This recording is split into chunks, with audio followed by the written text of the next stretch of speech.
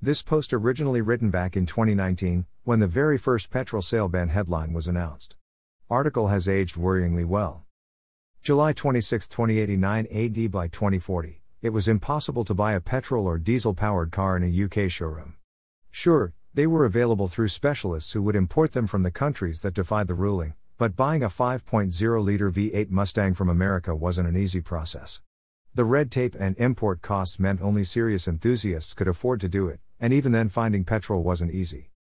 Classic car values started to drop by 2045, when it became obvious that the government really meant it. By 2050 the market had polarized. The most desirable, most superb, most beautiful and most historically significant cars were still climbing in price into 2055 as wealthy investors scrabbled to fill museums and collections. Meanwhile, the market for what were considered everyday classics or modern classics in 2017 had completely crashed by 2045. The market died. The price of fuel, road tax and of insuring a petrol car, combined with the various levies put on vehicles still powered by internal combustion meant that in 2052 we had to sell our classic. An immaculate 1988 BMW E3325i convertible. We couldn't bear to use the government's cash for a scrap scheme. Too many wonderful cars had been melted down to nothing just so industry could get their hands on scrap metal. That big fallout Donald Trump had with China in 2037 really changed things with the price of materials, which was all the more crippling after the UN banned all mining of raw minerals as part of its environment plan the year before. I went to an underground collector, found through an old friend of mine. It was risky, but he said he'd take it.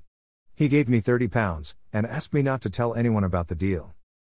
In 2057 it was still possible to host and attend a classic car show.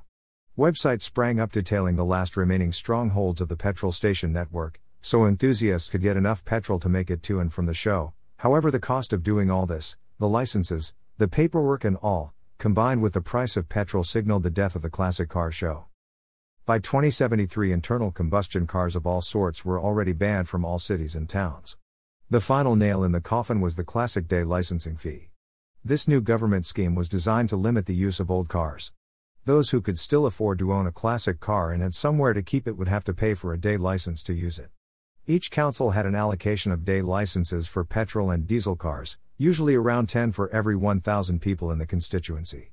The office would open at 9 a.m. on January 4th each year, and by 10 a.m. every day license for the year would be sold. On January 5th, classic cars would flood the market as owners who were unable to get themselves a day license decided to sell rather than wait another year for a chance to drive the car. The sight of an MGB or a Volkswagen Beetle, campervan or MK2 Escort on our roads became a rare thing indeed.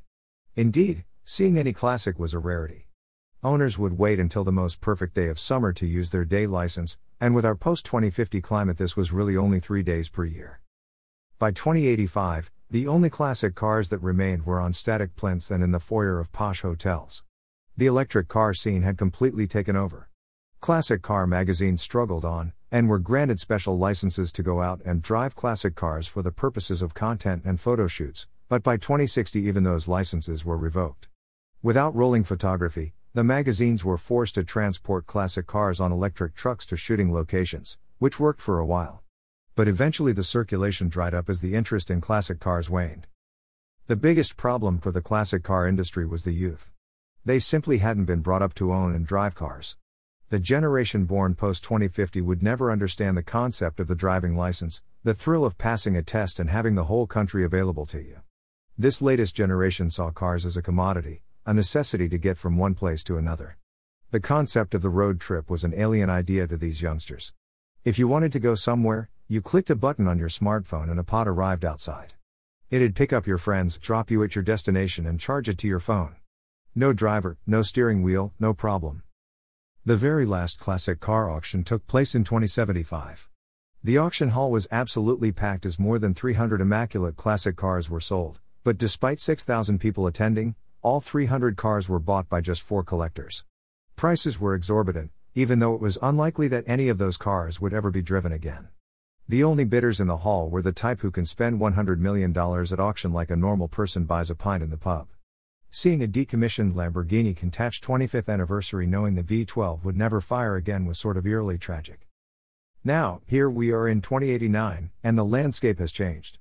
The roads are quiet, as autonomous cars know exactly how to navigate them effectively. The monorail, electric bus and roadways are busy, but the open roads are dead. Country lanes are overgrown, and motorways are down to 2 usable lanes thanks to nature reclaiming the landscape. Not that you can get out and enjoy the nature, the pods are auto-locking above 15 miles per hour. There are rumors that people are still making petrol, that underground car cultures are still out there, driving, late at night, in the wilds, but these may just be rumors. I'm in my 80s now, and on quiet evenings I like to sit back in my favorite chair, close my eyes, and cast my mind back a long time, back to those days of driving a 6-cylinder BMW, roof off, foot to the floor, with the engine screaming and a big wide landscape opening up in front. Originally posted on the Good Shout Media site and shared many, many times.